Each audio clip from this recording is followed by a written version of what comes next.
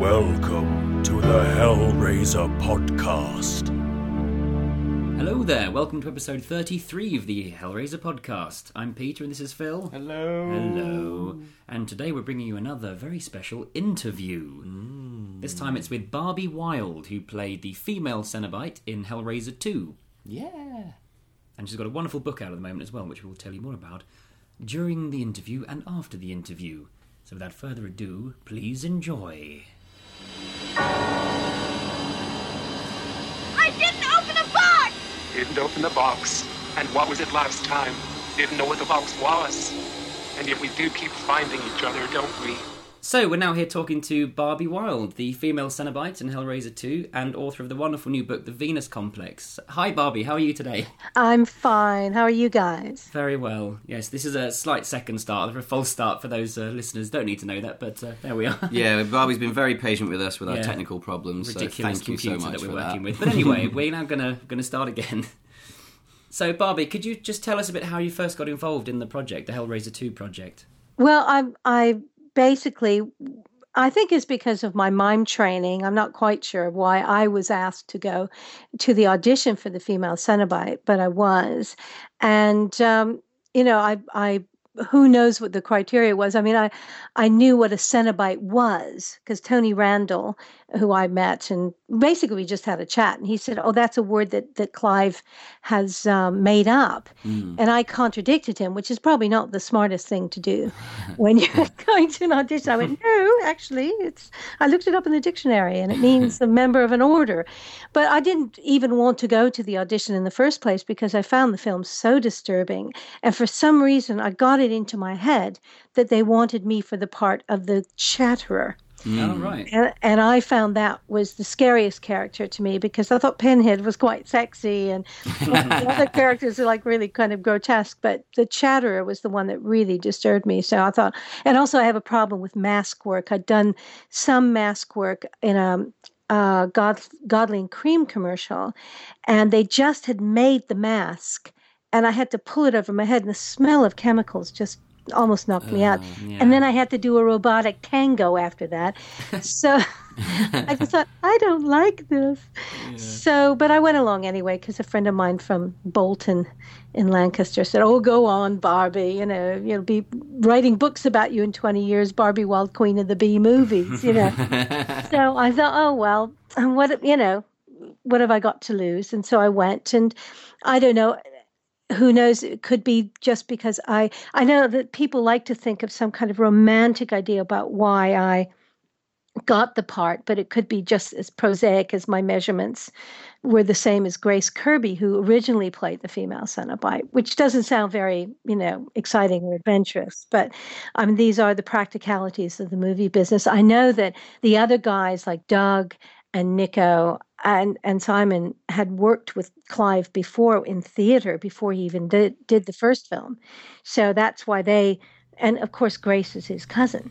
Yeah. So I think it's funny because I remember Claire saying that, Clive really wanted her to play the part of Julie. And I totally understand, having seen Claire on stage. She is a powerhouse. And, Ashley was from America and stuff and got her part that way. But, it was just a matter of going to the audition. Yeah. Right. And did you feel any pressure or anything for sort of taking over the role from another actor, or how did you feel about that? I don't think you think that. Being a bit of a, you think, oh, well, I think I've got more lines than her. Yeah. And it sounds pathetic, but that's how actors think. But no, I don't think so. Most of the films I've been in have been sequels. But this is the first one where I actually played, a character. But she is kind of a different female Cenobite because although the costume might be the same, I think they did make some slight alterations to it. And of course, my jewelry that was holding out my throat flaps or whatever, my wonderful throat wound, which of course caused much merriment to all the other Cenobites. Was slightly different, and my makeup design was different, obviously because my face was very different than Grace's. When you see a picture of her on, say, IMDb, she looks like a very different person, beautiful, very different person than me. Yeah. And what was the atmosphere like on set when you were making the film? It was great, I think, because we were all trying to keep our spirits up. I think that it having all this prosthetic makeup and sitting there for hours and hours, you do become a little bit crazed. And so there have some videotape has come up. It's on YouTube. I think one of the Roy or Jeff took some videotape of the Cenobites, and I was singing "Bye Bye My Lieber Herr" from Cabaret. Simon was doing the can, and there was Doug in just his leotard, and there was Nick just laughing as he does, and because we all just kind of keep our spirits up, because if you think about it, sitting in a chair for 4 hours, or in my case, I think it's longer for Doug, and certainly for Ken Cranham, it was 6 hours. Wow. To get his Channard Cenobite makeup on. It is very tiring, boring. Of course, it was all really early morning calls, and that gets you cranky. And then, of course, everybody else pootled off. And we had to stay behind and get our makeup peeled off. Yeah. Because that takes an hour. No one thinks about that. Oh, we can all just go home. No, actually, you have to come and sit down and get unlaced from your costume and the makeup peeled off. So with some kind of stuff. And the first time it came off, my skin was almost red. It was really pink. And I said, "Oh, my skin's so pink." And they went, "Yeah, that's oxygen starvation." Fabulous. So, but for the most part, it was all, one of the favorite collective nouns for actors is they always say it's a whinge of actors. And yes, we do have a tendency to complain a little bit, but for the most part, it's complaining when you're under some pretty terrible, I'm not saying with this picture, but, most of the time, actors are unbelievably, good spirits about being in uncomfortable situations. I was going out with a guy who was doing this stunt. He's just an actor, but he did this stunt of diving into a pond in the freezing cold, and they had to break the ice. And it doesn't. He was from Australia, so it doesn't matter. I just jumped in again. And it is the thing, because we want to be on screen, so we'll just continue on and try and be as cheerful about it as possible. So it was a great atmosphere because everybody was so funny and adorable. And you said, oh, sorry, go on. No, I was just going to say, unlike our images of, being demons from hell, you sort of think, oh, were they ripping each other's skins off? But no. Well, that's the thing. Since we've actually met, all the people and interviewed people in the film, everyone's so lovely and so nice, and just the complete opposite of the image. No, it's hilarious, isn't it? You get a bit scared meeting some actors, and then you just say, this person is the most hilarious person I've ever met. When I first met Claire Higgins, I was a bit, hey, I can be as starstruck as the next person. I adore her. I've seen her on stage, but she was like, "Oh, darling, let's go to the bar,"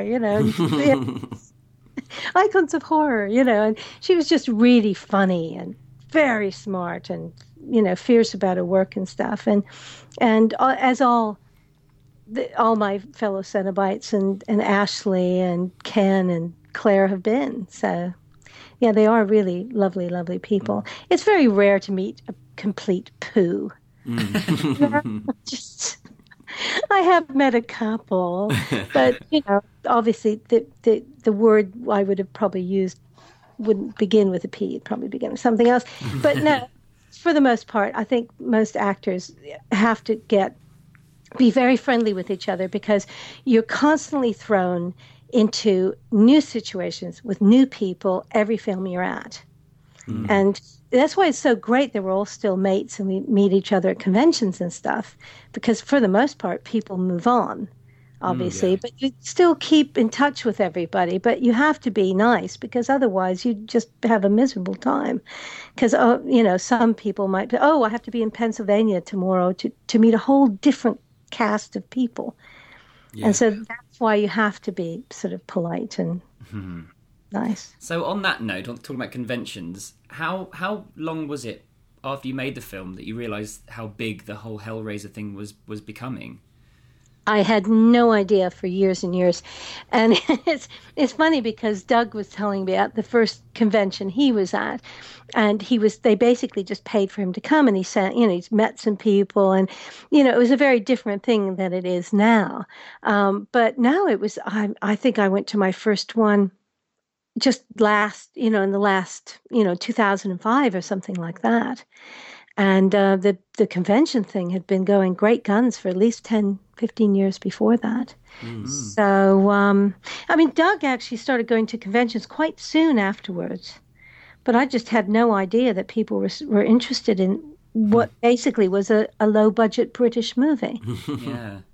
Yeah. When looking at it, I just went on to the next gig, if you like. And of course, I did sort of keep in touch with I met Clive a few times afterwards, and Pete Atkins and Nico, because there were a few signings and things like that, and screenings and stuff.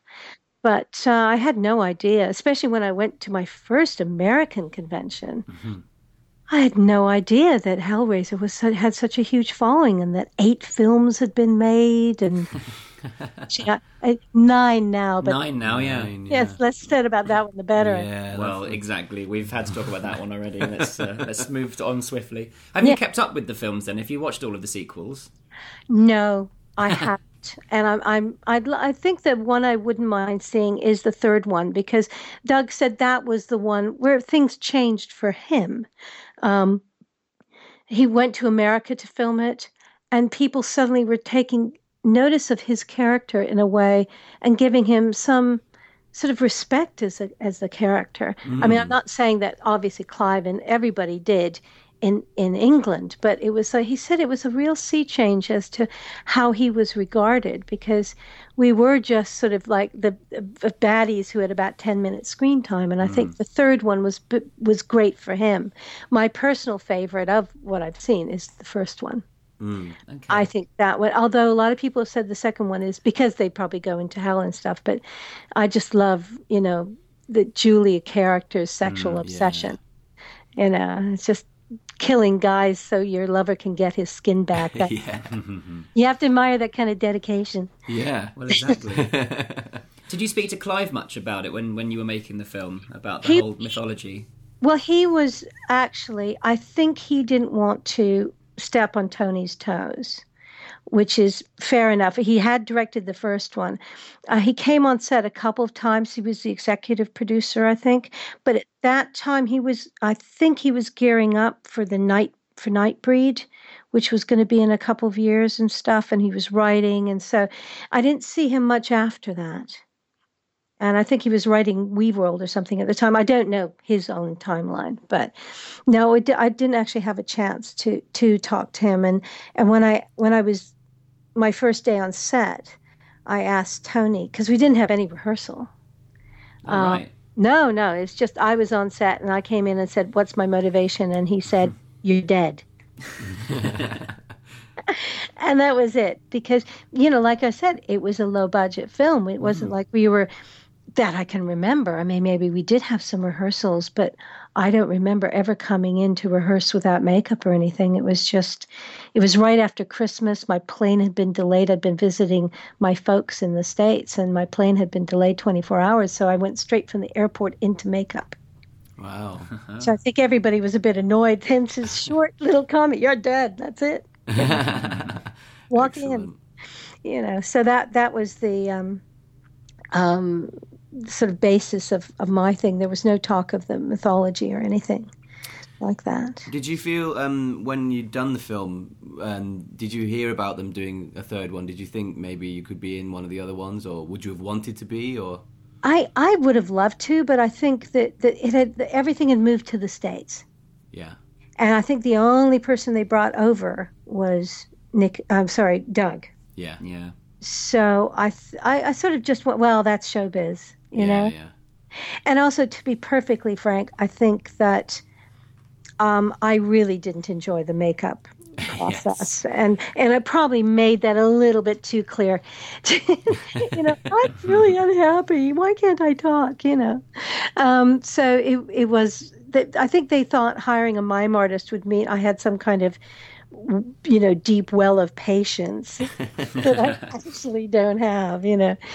Because it can be a big deal, though, can't it? I mean, I think it was Alan Cumming who was in the X-Men film, and he said he's not going to be in anymore because he just can't stand it. No, and he just painted in blue, pretty much. Yeah. It's interesting. It is a very suffocating feeling, because especially when your makeup is glued to your skin, and there's no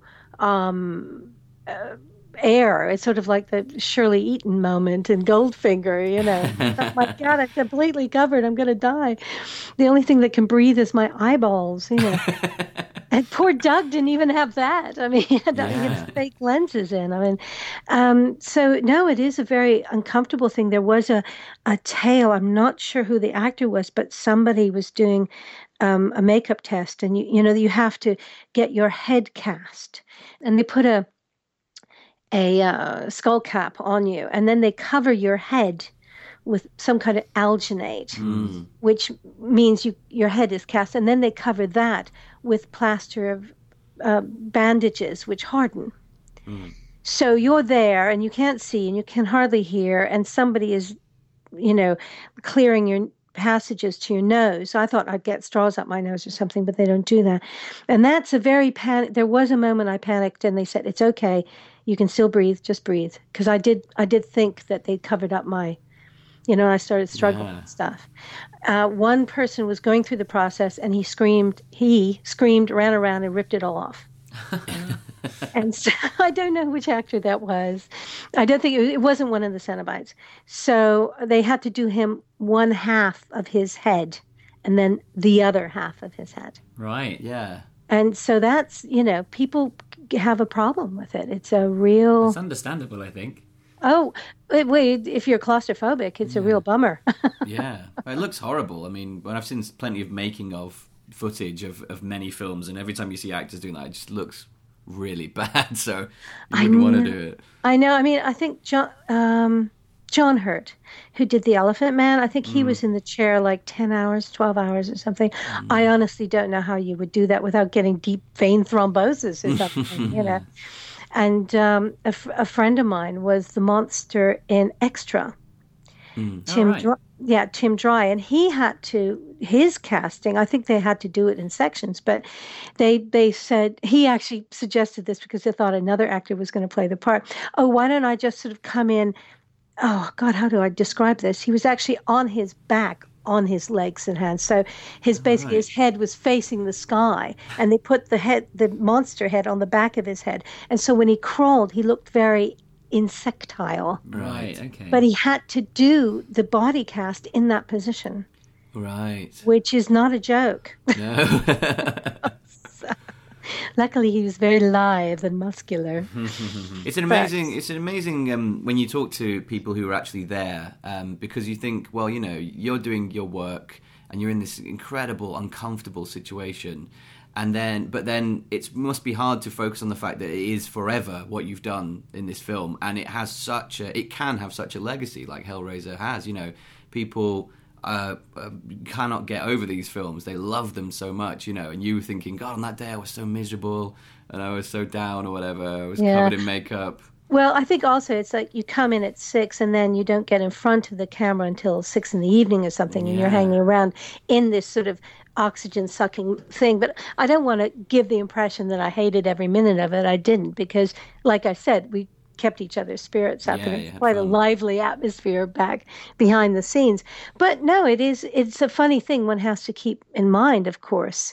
But, making films, again, it's like a 2-3 month process, and it's hard to keep thinking, okay, how is this going to look, unless you're the director and you see the rushes every day and stuff. You don't really, you say, oh my God, is that what we all looked like when you see the final thing? You said earlier on about how the first film scared you quite a lot. Did you have any idea of how much more the second one had in it? The gory effects and all the blood that was in the second one? Well, when you read it, off the page, you can say, oh, a writhing figure under a sheet covered in blood or something. And then you see it, and of course it's going to have a much more visceral impact on you. No, it's funny because my lawyer at the time, I can't quite understand why, but he said, oh, I want to arrange a screening of your movie for a children's cancer charity for Halloween and stuff. And so it was there. But he came out and he said, oh, my God. And he was like white to the lips after he saw it. But he still went ahead with it, and I think they made some money out of it, which was fantastic. But for the charity. Yeah, Hellbound is a very powerful film. And in many ways, it's interesting because it is a direct timeline sequel to the second one. It's like a few hours later. And it's sort of like Quantum of Solace to Casino Royale, if you like, And so it sort of actually tells the tale even more. So you get to know these characters and stuff. I think 3 was quite a different kettle of fish. Yeah. Absolutely. Yeah. And from 5 onwards, they're each of them is their own separate story. They're nothing to do with each other. Yeah, I heard rumors. I mean, I don't know this for a fact, but I understand that a lot of the scripts were just horror movies, and then they went, oh, let's put some Pinhead, Hellraiser elements in. We've heard the same thing. At least 2 of them, definitely.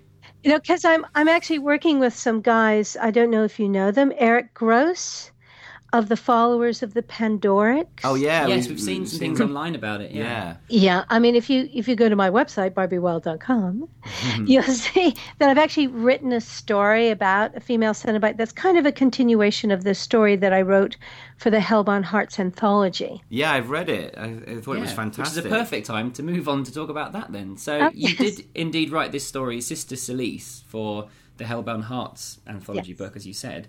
Yeah. How did that come about then? Well, that was, I'd done an interview with Paul Kane for the Hellraiser Films and Their Legacy book that he wrote. And which is, even Clive says, there's only one expert on the Hellraiser films, and that really is Paul Kane. And so when he came to do the anthology, he knew I was writing and working on stuff. So he said, listen, I'd love you to come up with a story. And I said, but I don't really write horror stories. And he said, oh, give it a go, because you were the female Cenobite. It would be really interesting to have a story from a female perspective. So I thought, oh, this isn't going to work. And then I thought, oh, what about, And so I actually came up with the idea in about a week. And the story, did some research, and then the story took about a week. I've never written anything, again, that quickly. And so it really was like an outpouring of filth or whatever you think. I mean, it was just, I just tuned into this woman's sexual frustration, as a nun, and as never being able to do what she ever wanted to do in her life. And I just thought, wow, that would be interesting. And just took it on from there. I mean, I sort of created her character, and then she led me a very interesting journey. And so, and then, recently, the guys at the Follower of the Pandorics said, would you like to design your own Pandoric box? And which I did, basing it on some of the elements of Sister Celise. And then I sort of did a further adventure story, which is on the website. Yeah, it's brilliant. I really, really enjoyed it. And the original Sister Celise story is one of my absolute favourites in the book. Fantastic. Oh, good. Yeah, thank you. It.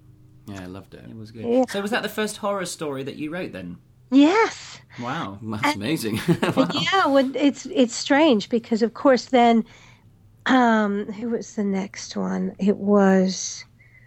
I think it was Dean Drinkle asked me to do a phobophobia, a phobia story. Yeah. And then somebody else said, oh, can you do a mutant story? And then Paul Kane came back again and said, ooh, can you write a body horror story? And so that became Uranophobia, American Mutant, Hands of Dominion, and Polyp, which has to be the most disgusting thing I've ever written in my life. And so, I mean, eventually I would like to get a collection of my short horror stories together, because I've just written another one for Dean, and that's going to be for the Demologia Biblica, Oh, yeah. basically a Bible of demons.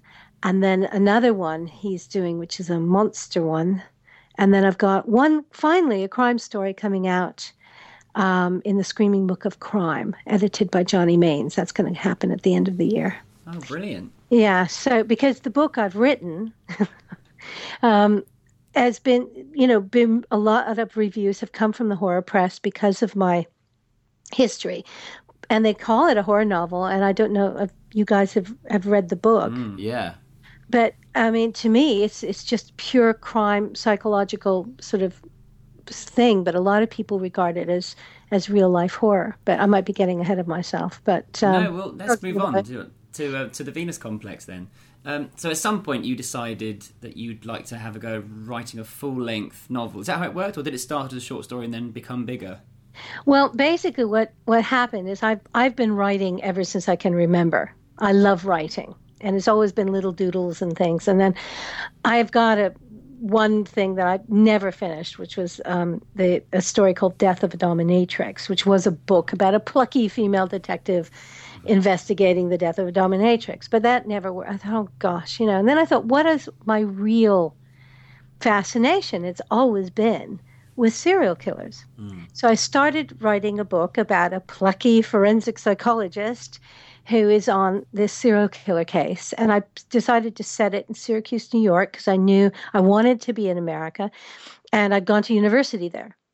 So I thought, well, this is, a place I'm fairly well aware of, and so I'll set it there. And then I thought, this is like, I was about a third of the way through, and I thought, oh no, this is like every other book I've read about this subject. And what am I really interested in is the why. Why do these guys do it? Well, mostly guys do this. And that's when I sort of had to start all over again. So this happened before Hellbound Hearts. It happened before Sister Celise. Because I wasn't working on this book every day. I was doing other things. And so it did take a while to finish. Everyone says it always takes a while to finish your first book. But it was difficult to sell it as well, because it's to find the right publisher who would understand it, because it is highly erotic as well, because it is just from his viewpoint. Yeah. And you can't tell me that serial killers don't think about sex. It's all about the violence thing, and in a lot of books. And I thought I wanted to be as realistic as possible. I interviewed a homicide detective in New York City. I've interviewed forensic psychologists. I wanted it to be as truthful as possible. Well, it does certainly feel very real. Yeah. I think one person who writes for horror magazines said, I found this one of the more disturbing books that I've ever read. Now, he said, that's a compliment. It's a compliment. But I found it a very difficult read. And I went, oh, wow, really? But, it's not a conventional horror book, because heads are not being popped off and eyeballs are zapped onto plates. And, but yet the content and the subject matter is very horrific, especially for a lot of people who don't read that sort of thing usually. Yeah. Well, also because I go into not only what he does, but also his dreams. I mean, he is tormented by some really nasty dreams. And it is these violent fantasies and things like this. And yet, at the same time, I think, he is a regular guy. He's an art history professor. He loves art. He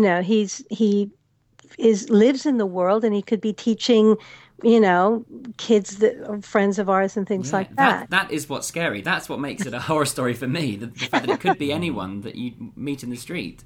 Yeah. Well, so I'm fairly paranoid myself. So I thought, okay, if I was going to be a serial killer, this is how I would, I wouldn't, obviously the whole sexual angle is difficult to think about as a woman. And that's what a lot of male interviews have said. How do you know this stuff? But I thought, okay, well, I would definitely want to get rid of, this is before a lot of these CSI programs and stuff became really popular. It's like this idea of, okay, if I do this, I want to make sure I don't want to get caught. Yeah. And when I interviewed my police inspector, my detective in New York, he said, well, this guy was so stupid, he got caught. He only killed 2 people, and then he got caught because he was just leaving his fingerprints everywhere. And I went, gosh, doesn't he watch Law and Order? Or like me? Doesn't everybody just watch crime TV shows? So that was the thing. I mean, I think and it's been nice to see that the reviews have picked up on the reality of it, and also the fact that it is not just following this guy doing this, but he has his opinions about stuff, and whether you agree with them or not, they're deeply thought out.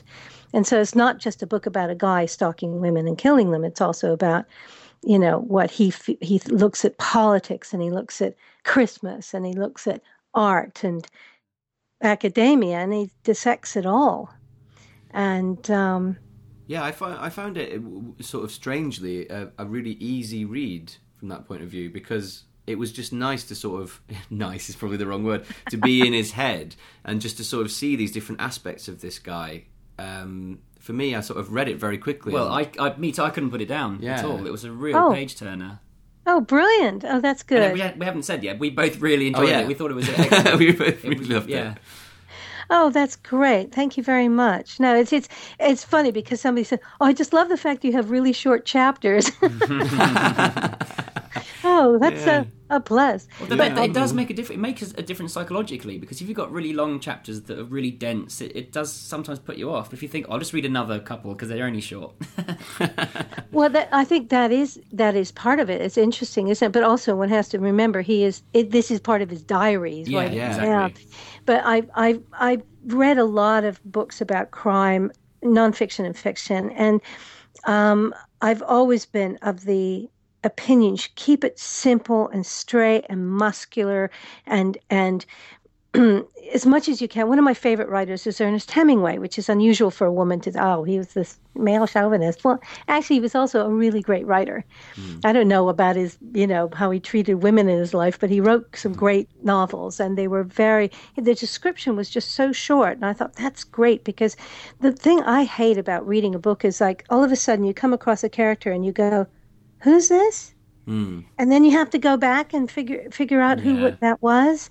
I mean, a lot of writers I admire sometimes do that, and I just go, oh no, he's put a character in and I can't follow what. I have to go back, and it's breaking my concentration. So I tried hard not to do it with I think that really comes across, because that's what I mean about it being an easy read. It's very strong. All the elements are very sort of strongly placed in the book, and I always knew exactly where I was and where it was going. And it was. I didn't know where it was going. Well, not where it was going, but in terms of that, I felt very comfortable reading it all the way through. It was a really, really great story. And when you were writing it, were you at all writing it to shock people, or was it? Is this a kind of level of violence that you're comfortable with? That's sort of like when did you stop beating your wife? Yeah. I didn't write it to shock people. No. And am I comfortable with that level of violence? No. But here's the thing. I think when you create a character, I created Michael. He's an art history professor. He's got issues. He's got problems. He hated his wife. He's suicidal. And then, okay, what would Michael do? And then if Michael was going to do this, what would he do? But a lot of times I would it's very hard to explain this process, and how I managed to write this stuff, considering it's from a viewpoint of a man who's very disturbed. And I'd like to think I'm a pretty well-balanced female creature.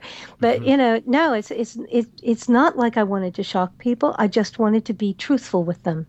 Was there any moment where you've considered censoring yourself and you thought maybe that is a bit too much? Well, it's funny. People ask me that question and I go, how could I do that? I would be betraying Michael. But also I thought, if I get an editor if I get a publisher, they're going to say, whoa, you can't do that. And I have to say, all respect to Cheryl at Comet Press, she's right.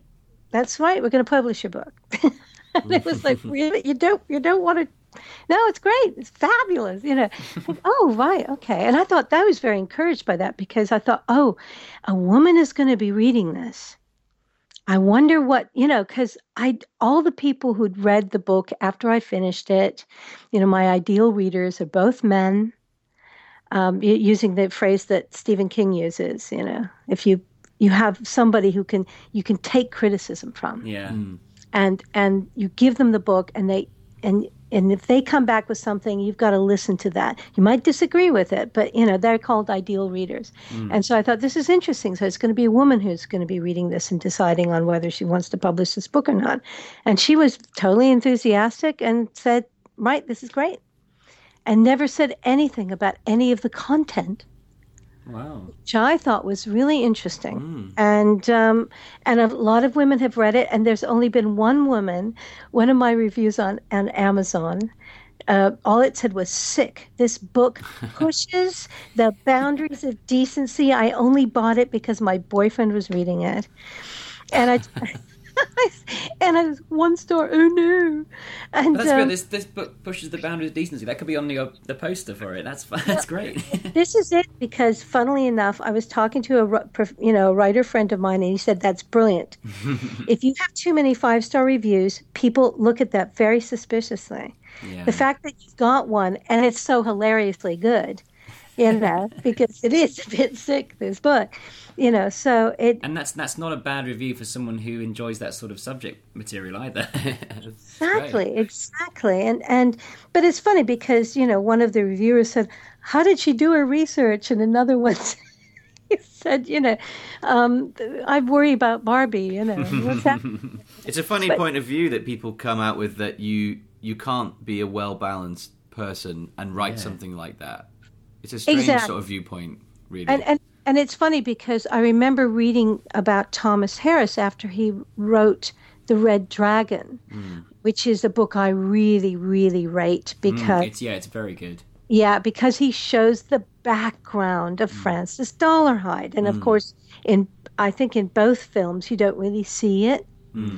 And that, to me, is what I always want to say, is why did this person come out this way? What caused that person to do it? I mean, Ted Bundy has always said it was the lacks of his life rather than what happened to him that made him turn into a serial killer. But to me, the Thomas Harris thing I thought was brilliantly written. And, one writer actually accused him, said, oh, you seem quite sympathetic of Francis Dollarhide because, you write so sympathetically of his background. You must have a little bit of, psychopath in you. And he never did another interview. Oh, right. Because he was really, the fact is that for what I believe is that Thomas Harris was a crime reporter. So, of course, he knows how this works. But, no, I mean, that's it. One has to be, I suppose, part of me was maybe a little, not concerned, but the fact is, what are people going to think of me? And I know that, there are certain people, like in my family and stuff like that, don't read the book. You can buy the book, but I don't want you to read the book. And it is because your relationships with them could change, but my friends who know me just go, well, wow, it's interesting. Yeah, absolutely. I think anything that I've ever written that's a bit gross like that, with my parents just be like, oh, what's wrong with you? Yeah. Listen to a couple of minutes of it and then just go, oh, well, right. I've done some things that I've told my mum not to read or to come and see. So. Absolutely. Oh, well, no, I mean, can never imagine that my parents would have enjoyed Hellraiser. I'm sure they never saw it. I think they did see Death Wish 3 because they loved Charles Bronson, but even that would have been a bit too violent. Yeah, that's very much that's a bit much for a lot of people. That one there. Now there's rape and Gatling guns and people on fire jumping off of buildings. That's real life horror. But well, as is my book, I suppose, because there's nothing supernatural about my killer. And I think I was watching Sinister the other day. And that really is a disturbing film. Even though I at the very beginning of the film, I thought, I really think this guy deserves to die. Because he's wandering around in the dark, thinking someone's in his house with a baseball bat. Okay, get your family into a room, call the police, turn on the light. Bit of a clue there. You see, one of my friends was saying it might have been a more interesting film if he had done all that. But as soon as it turned into supernatural, I totally relaxed. Right. Yeah. It's funny because I thought, oh, it's supernatural. Oh, it's not as scary then. Yeah. Because to me, one of my short stories, Urinophobia, is a woman who is afraid of the sky, if you like, but she becomes a shut-in. But her greatest fear really is home invasion. Right, yeah. And that's what, to me, I thought that's what, in many ways, this Sinister was about. All these families, and somebody is in their home, doing horrible things to them. But as soon as it became sort of supernatural, I didn't lose interest, but I just thought, oh, okay, that's not so scary then. Yeah, I mean, I think even with the original Hellraiser, the whole thing of Julia picking these guys up and taking them home and then battering them to death, that's so terrifying if you actually think about that situation and just completely disregard all the supernatural stuff. I mean, hey, she might have just had it all in her mind and she's just taking guys home and battering them to death, and that's terrifying. It's so, to me, that her sexual obsession, which I thought was portrayed brilliantly in the film, with Clive's direction and with her acting, was absolutely wonderful. Yeah. And I liked that. And the idea, but the whole idea about these creatures coming to show you, the ultimate in sensation. Interesting. It sounds like it'd be fun, but it's not, as Frank finds out to his cost. And it is, with anything. I mean, there is never.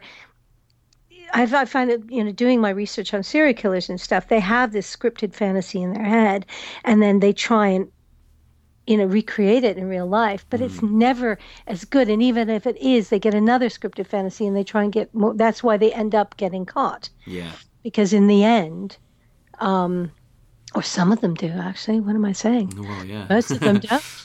I mean, Ted Bundy actually just lost it in the end, and he had no self-preservation because he was just going in and, wildly killing people and stuff in sororities. But he'd lost his, that sounds wrong to say, his sense of purpose, or he'd just gone off because nothing was going to satisfy him anymore. Absolutely. And you can really see in your book that, to maintain your fantasies or the things that are kind of driving you or actually kind of demonizing your brain and maintain, the ability to not get caught is obviously going to be quite a difficult thing over a long period of time, And I love what you just said, demonizing your brain. It's like this is almost is this thing that is driving him, and it can sort of drive you crazy. But that's why, when I don't want to give too much away, but things get thrown in his path. It's not an easy path for him, and sometimes he, something happens, in his second, or actually it's his third murder, where, oh my God, I wasn't expecting this, and then of course there's Gertrude. I'll just say her name. He didn't expect that either, and so I think it's actually, there are moments when I really wanted you to feel sorry for him. Yeah. He has to go and get some Excedrin because got hit in the head.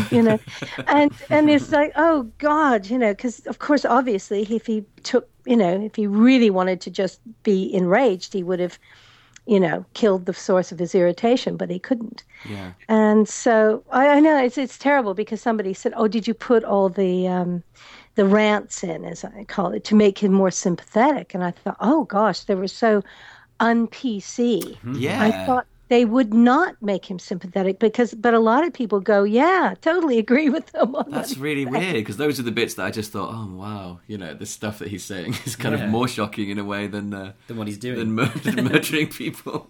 Well, no, see, that's it. I mean, when you get that front temporal lobe damage, you have a loss of impulse control. And so he just says whatever he wants to say. And so that's another thing where I had to go, okay, if I was in that position, what would I say about this insane situation here, there, or whatever? To get that kind of where that character is coming from. Yeah. And that's, again, another step on making him as truthful as possible. But whether it's always, I think finding the reality. I'm just reading about a wonderful book that I can't recommend enough called Script Shadow. It started as a blog, but this guy actually just takes all these different movies and he gives you 10 brilliant points about this movie. And the thing that he pounds in over and over again, you have to make your characters as truthful as possible. And even if there's something in there, it's like what Catherine Trammell says in Basic Instinct. It's suspension of disbelief. Whatever happens, you have to make them, the situation has to be believable. Yeah. That in real life, that probably wouldn't happen. But as long as it works in context with the character and the world you've created, then you get suspension of disbelief and your audience goes along with that. Yeah. Absolutely. Yeah, so, and that's for Clive, that was inventing, the world of the Cenobites. But you believe in it. Yeah, okay, if I do this, do that, smell of vanilla, the walls crack open and you hear the bell tolling and wow, here it comes, Yeah. But that's because he created that universe so perfectly. So all that makes sense in it. Yeah. Definitely. Well, we both thoroughly enjoyed the Venus Complex. And just for the sake of our listeners, could you just tell us all where you could get it from? Sure. The Venus Complex is available all reputable stores like Amazon, Barnes & Noble, available as a Kindle and as a paperback, high-quality paperback. It is very nice. And the front cover is amazing. Oh, that's the talented Daniel Serra. He's an Italian artist who's done a lot of graphic artwork and illustration for book covers, and he's won 2 Artist of the Year awards last year. This is Horror and the British Fantasy Society's award.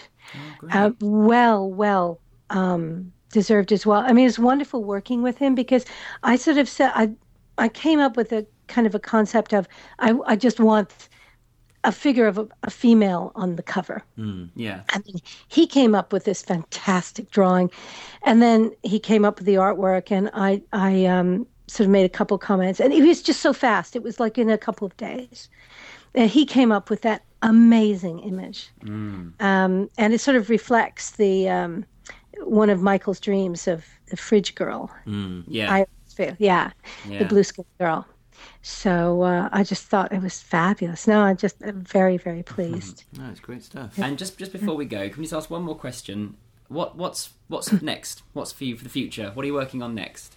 Well, I'm just about to do this monster story. I've been asked a lot about, again, don't want to give away too much, but about a possible sequel. Yeah, I thought that after I finished. Yeah, well, that's potential. what people say. It is sort of up there for one. So that's a possibility. I've started, a couple of years ago, I started a novel about a vampire with a difference, but because of the whole Twilight thing, as a friend of mine calls them vanilla vampires, the twinkly vanilla vampire thing, I really wanted that to pass over because I've had a few people read it and they say it's really, imaginative and stuff, and it's a very different vampire, and that's difficult to achieve nowadays. Yeah. But I thought I must get back to that as well. So, and also I'm working on a screenplay and a stage play of a musical drama. Oh, wow. Cool. Yeah. All details can be found on the website. Yeah, it's basically a story set in the ruins of post-war Marseille. And it's about vengeance and loss and love. And it's a drama. I mean, it does have lighthearted moments in it, but this is a project I've been working on with my co-writers for a few years now. It's a long one. Yeah. Because it's music as well. It's just oof. But it's interesting seeing. Okay, it's a long-standing musical, and that's really interesting. But Les Mis has been getting, box office. But of course it's a well-trod story, and it's been a very successful musical. So this is a totally original musical, so that's difficult. But it's, I just love revenge. I keep thinking about my perfect revenge script. Yeah, this is it's one of my favorite themes. So cool. I may just obviously writing movies is so exciting and interesting, and that's the next step. I'd love to see the Venus Complex as a movie. Yeah. That might be a bit difficult, but hey, we'll just have to see. And as far as the musical is concerned, I think it's about time that Quentin Tarantino directs a musical, don't you? Yes. I'd love to see it. This on because it's kind of, reading this book about screenplay writing, just think, wow, it is an action picture. It's got a lot of, action set pieces in it. It's set after, just at the end of the war and then a couple of years later. So it's, these are the things. So it's like movies and short stories and books. That's my future. Well, best of luck with all of it. Oh, thank you very much. Thank you. And thank you guys for showing an interest in Hellraiser and, it's all right. It's fine. My work. It's our pleasure. Thanks to everybody out there who've shown interest over the years for Hellraiser and the brilliant genius of Clive Barker.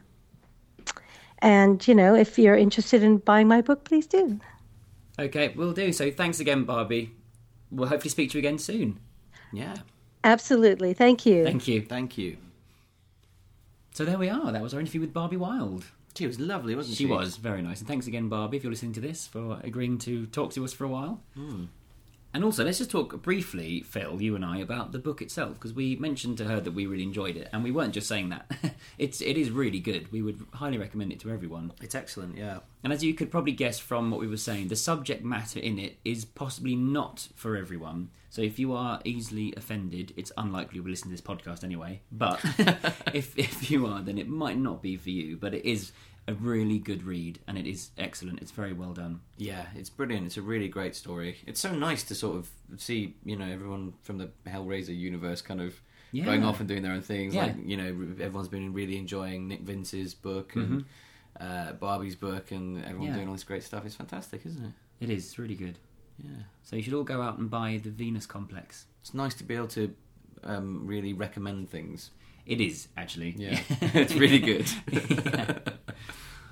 Marvellous. And so that's it for this podcast. Our next podcast is going to be with you shortly, and it's going to be something a little different, something that's not technically to do with Hellraiser, but could be if you make it. Is that cryptic enough for you? No. It's going to be about the film Event Horizon, which a lot of people say is quite similar to Hellraiser in a lot of ways. It's got some very similar mythology, and we agree with that, and we both really enjoy it. So we're going to talk about Event Horizon, and we're going to relate it to the Hellraiser world, and basically what would happen if it was a Hellraiser film, basically. Yeah. Wow. It's good fun. So go and watch that again, everyone. It's good. Watch that. Isn't it? Brilliant. So once more, please follow us on Twitter at HellraiserCast, join us on Facebook, and if you want to talk to us, leave any feedback, it's hellraiserpodcast@hotmail.co.uk, and visit the website hellraiserpodcast.com. And we'll be back with you very soon for our Event Horizon podcast. Thanks, Phil. Thanks, Peter. And thank you all for listening. And thanks, Barbie, again, for talking to us. Thank you. Thanks. Goodbye. Bye.